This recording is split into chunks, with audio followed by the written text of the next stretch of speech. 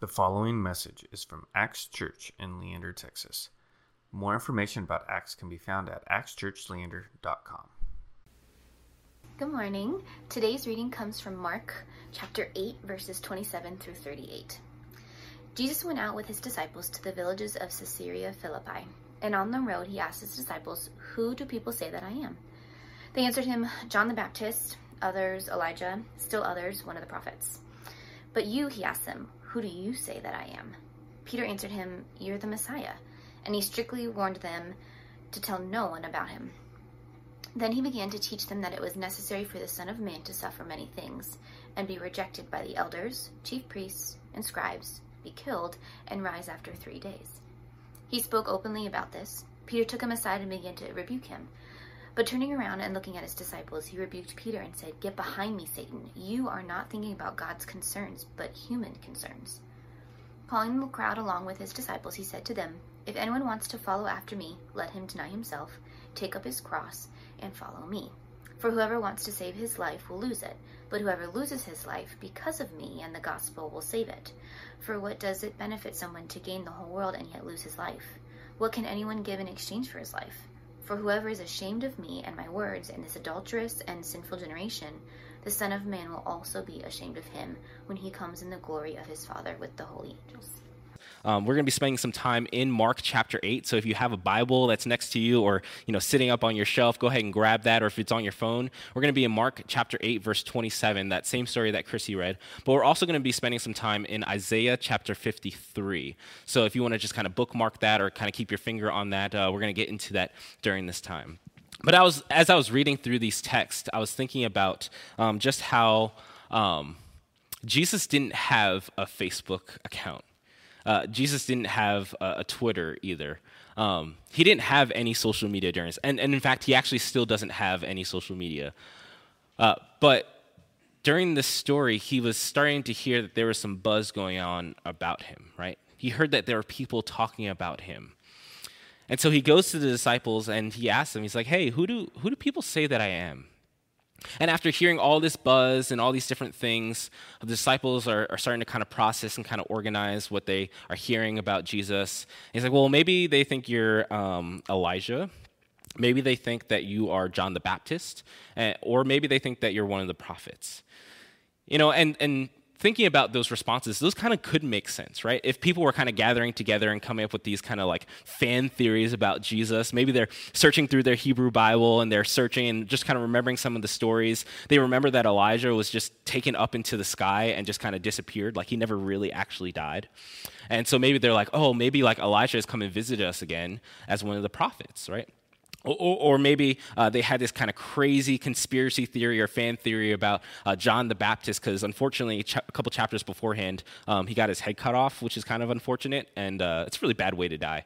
Anyways, but maybe they had this theory that like maybe John the Baptist came back to life and like that's Jesus. And so they were talking about that. Or maybe they were talking about like maybe he's just one of the prophets because he speaks like a prophet and he kind of acts like a prophet and he hears things from God and shares it with the rest of the crowds. Like maybe, it's been 400 years since we've seen a prophet in Israel. Maybe God has visited us again through another prophet.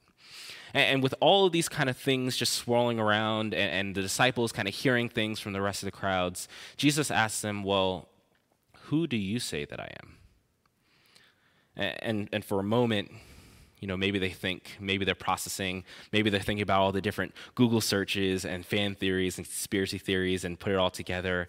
And Peter has the realization, and he's like, you're the Christ. You're the Messiah. Now, before we get any further into that, let's pause here because our series is called Eyewitness. And what's cool is that each and every week we're going to go through a different book, each of the Gospels, as we lead up to Easter and talk about these eyewitness accounts. And John Mark is the person who wrote this book, Mark, which is the shortest Gospel. And what he does is that he grabs these different accounts from different disciples, namely, specifically Peter. He actually gets an eyewitness account of Peter's experience, and he's sharing his story as to what is going on, what he experienced with Jesus. And I think that's really cool because Peter himself, he was known as the Rock, right? He was the Rock before Dwayne Johnson. That's what his name literally means.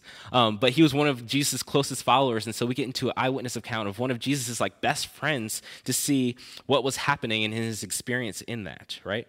And what's so cool about this chapter specifically, this story, is that this story, along with the transfiguration afterwards, is directly in the middle of this entire book. And I think there's a lot of weight that happens in that. It's kind of like if you guys ever read stories or big into reading stories, there's this moment where things are starting out with kind of the exposition, and then things start kind of climbing, and then it gets to this climax moment where something big happens, and it usually happens in the middle of the book, and then you kind of see what happens from there because of the climax, right? This is the climax moment that happens in the book of Mark. And it was important for people during this time, especially in Hebrew writing, that the middle had some sort of significance. It's kind of let me draw a picture for you here. It's like if I were to have a blank piece of paper, and I were to show you, I would put something on there, and I was kind of just going to show you a target. If I were to show you what's the first thing that you would notice the middle, right?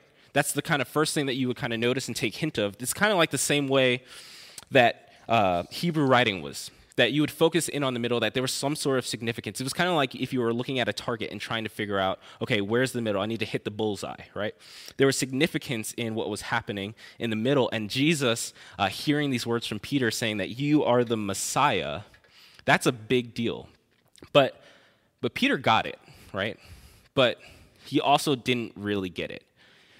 It's kind of like if you guys remember taking a test, or maybe you're still in school and you have to do multiple choice, right? You have 4 answers and you have a 25% chance of getting it right. And so maybe Peter's kind of thinking through these multiple choice answers. The first one is Elijah, maybe the second one's John the Baptist, third one's one of the prophets, and the fourth is the Messiah. And he's thinking through, and he's oh, okay, yeah, it's the Messiah. It's letter D. That's the correct answer. But if you were to ask him in a short answer, he would totally get it wrong, right? He's I just know because of basic information, but I can't really explain it as a whole. And so I think that Peter had a very distinct way of thinking about who the Messiah actually was, right? The Messiah just literally means anointed or chosen one, right? And Peter, in this moment, as he's sharing that Jesus is the Messiah, is kind of representative of all Israel, of what their hope and expectation was for a Messiah. Right? Last week, Pastor Josh talked about how they thought that this was going to be an earthly king that was going to rule, right? And so they had this expectation of who this Messiah, who this king was going to be, right? They thought that Jesus was going to be this great, mighty, earthly king that was chosen by God in order to destroy Rome, to claim back the promised land, to just continue to make Israel thrive and to be an everlasting kingdom, right? He thought that was going to be like a King David situation, right? Because King David was chosen by God to be king. And so maybe they had this thought process of okay, we're going to rule, we're going to rebel against Rome, and we're going to take over, and things are going to be great, and it's going to be a great and mighty thing. And Jesus starts explaining something very different in his experience. He says, no, the chief priests, the scribes, they're going to reject me, and I'm going to be killed. And Peter has this completely shattered view of what the Messiah is. And he's no, that can't be, Jesus. And Jesus rebukes him. He says, get behind me, Satan. Get behind me, deceiver. For you are thinking about God's concerns, not of humans' concerns. And this is where things kind of get interesting and where Jesus kind of flips the script, because he describes something he doesn't quote it directly from Isaiah 53, but he describes it as something like Isaiah 53. If you guys want to open up to it, you can read along. It says, he was despised and rejected by men, a man of suffering who knew what sickness was. He was like someone people turned away from. He was despised, and we didn't value him. Yet he, Jesus, bore our sickness, and he carried our pains. But we, in turn, regarded him stricken, struck down by God, and afflicted. But he was pierced for our rebellion, crushed for our iniquities. Punishment for our peace was on him, and we are healed by his wounds. By his knowledge, my righteous servant will justify many, and he will carry their iniquities. Therefore, I will give him the many as a portion. He will receive the mighty as spoil, because he willingly submitted to death and was counted among the rebels. Yet he bore the sin of many and interceded for the rebels. This stuff was written 700 years before the arrival of Jesus, right? Jesus is this suffering servant that Isaiah prophesied, that God had foretold before the arrival of Jesus on earth. And what I think is so interesting is that when Jesus describes this to the disciples, he doesn't say that Rome is going to end up being the one that rejects him, right? It's actually the scribes and the priests and the chief leaders of Israel. The people within his own kind of family are the ones that end up rejecting him and ends up killing him. Israel's own people reject him, right? Jesus was going around doing all these amazing things that people wouldn't expect a king to do, right? He hung out with lepers. He hung out with sinners. He called tax collectors to come and follow him. All of these broken people, because the people of Israel during that time were being rebellious, right? They were not honoring God. They were following after false gods and false idols. They had a false expectation of who God was and who a Messiah was going to be. And Jesus is trying to warn them and saying, look, guys, this is completely different than what you guys ever expected. I'm going to have to die for the sake of the world, for the sake of Israel as a whole. And then Jesus continues to go on, and he says this. He says, if anyone wants to follow after me, let him deny himself, take up his cross, and follow me. He doesn't say, if anyone wants to follow me, put money into the temple, right? He doesn't say, if anyone wants to follow me, then start putting stuff on social media, right? But he says to deny himself, take up his cross, and follow after me. Which kind of brings me to thinking about Grant's message this morning for the kids. If anyone wants to deny himself, take up his cross and follow me. And, in a few short weeks, I was thinking about this. We're going to be following Jesus to the cross on Good Friday, right? And when Jesus says to follow me, he doesn't say to follow him in sort of like an ethereal kind of theoretical way. He is literally telling the crowds, he's like, come and see what is going to happen to me. The cross is not only just like a death sentence for people, but it was a response to the rebellion, to the rule breaking, to the criminal activity that was taking place, right? The punishment of the cross was this result of broken activity that was happening in the world. And what Jesus is saying to us, and he's challenging us with, is to be an eyewitness to this very result of this rebellion, with our treachery, with our insurrection to the God of the universe, as we look to Jesus on the cross. And I think this is so important for us, because I was, I'm going to redo this. I'm going to redo this craft, because I think there's such an important value for us to be able to think at. And something that I discovered as we were doing the craft. But, when Grant was telling us to look at the corners, to kind of mark our brokenness, the things that we've done against God, maybe it's the things that we've said, or maybe it's the thoughts that we've had, or just whatever it might be. And so he tells us to do this. And I love that we get a chance to be able to look at a kid's craft and be able to apply it to our lives as well.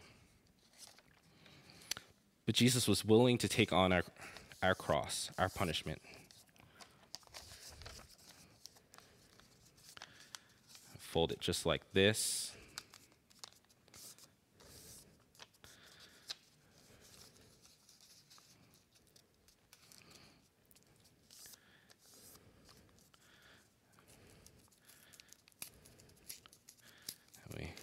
Rip it in half.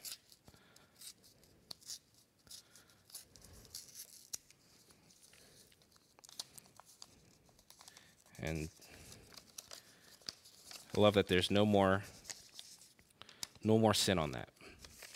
But what I was thinking about was, now that I've ripped this and we have the cross, I still have all these scraps just left over. All these broken pieces that kind of represent our sin and our brokenness, that are marked with our shame, our rebellion, our insurrection. And what's amazing is that when we lay these things at the foot of the cross, we actually can find life. That as we lay down our sin, as we lay down our brokenness, our rebellion at the foot of the cross of Jesus, we find that in exchange for his death, he gives us true life. That out of those scraps, those messes, those broken pieces, Jesus says, "Come to me, all who are weary and weak, and I will give you rest." He's like, "Take upon my yoke, because my yoke is light." And that's what he did for the disciples. He said, "Come follow me, deny yourself, shed all of that off, and come follow after me. Follow me to the cross, follow me to Calvary, and lay down your burdens here, because I'm going to pay the ultimate price for you and for all of humankind." And oftentimes what we tend to do is we try to hold on to those scrap pieces. We tend to think that those things that kind of give us pleasure will give us eternal life, but those things are fleeting. But the broken pieces, those ripped apart pieces, those marked pieces, when we lay them at the foot of Jesus, he says, "Give them to me and I will give you life." In this moment, we're going to take some time to go into confession and absolution, and then we're going to go into another song. But as we just think about this, we're just going to take a moment to just pause and just think about what are those broken pieces that we're holding on to? What are those ripped pieces that we need to bring to the cross? As we reflect during this Lenten season, what are some things that we need to leave at the foot of the cross as we are about to celebrate Good Friday in the next couple weeks? Let's pray. Father God, we thank you for this time together. And Lord, as we sing songs and talk and hear children's messages and read your word, God, we thank you for the joy that you continue to give to us. But God, we also take a moment to reflect on our broken pieces, Father. Father, we thank you that we can lay down our broken pieces at the foot of your cross. But Lord, sometimes we like to grasp onto those things.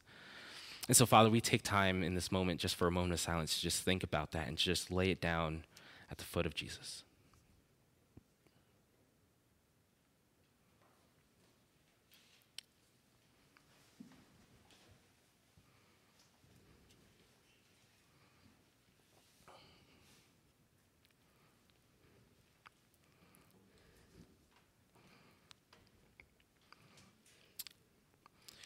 As I think about this, I think of a quote from Tim Keller, and it says this. It says, "Each time we obey God, it is like a death.